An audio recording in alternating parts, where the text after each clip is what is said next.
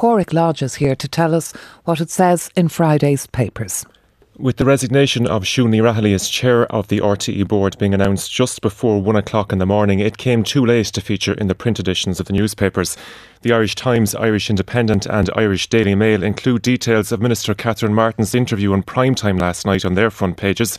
Fresh crisis in RTE as chair of board in firing line is the headline in the Mail.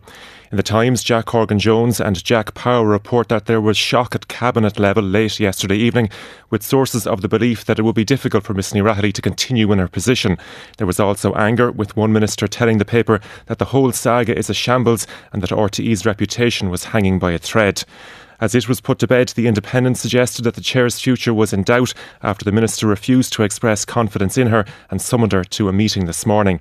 The Independent's editorial focuses on the confidential exit packages. It says if the law ordains that taxpayers are not allowed to know how their money is being spent by a state body, there's something seriously wrong with the law and it needs to be challenged. It concludes that if trust is to be rebuilt in RTE, it must begin with transparency.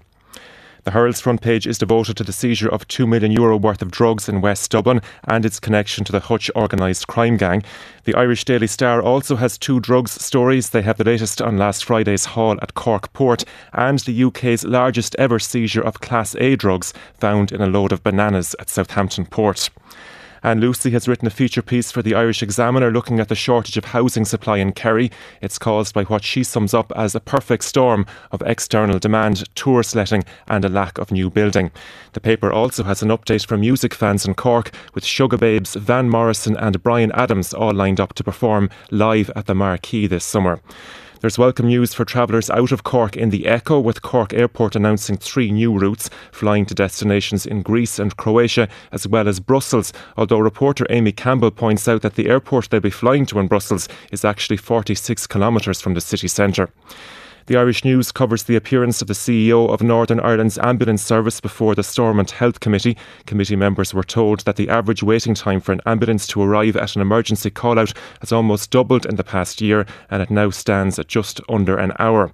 The top story for the Belfast Telegraph is that an investigation has been launched by prison officials after a male and female inmate were caught engaging in sexual activity in a toilet at the Juvenile Detention Centre on the outskirts of Belfast. And finally, there's an uplifting story on the front of the Irish Daily Mail, which has a photograph of a 32-person workplace syndicate collecting a €1 million lotto prize yesterday.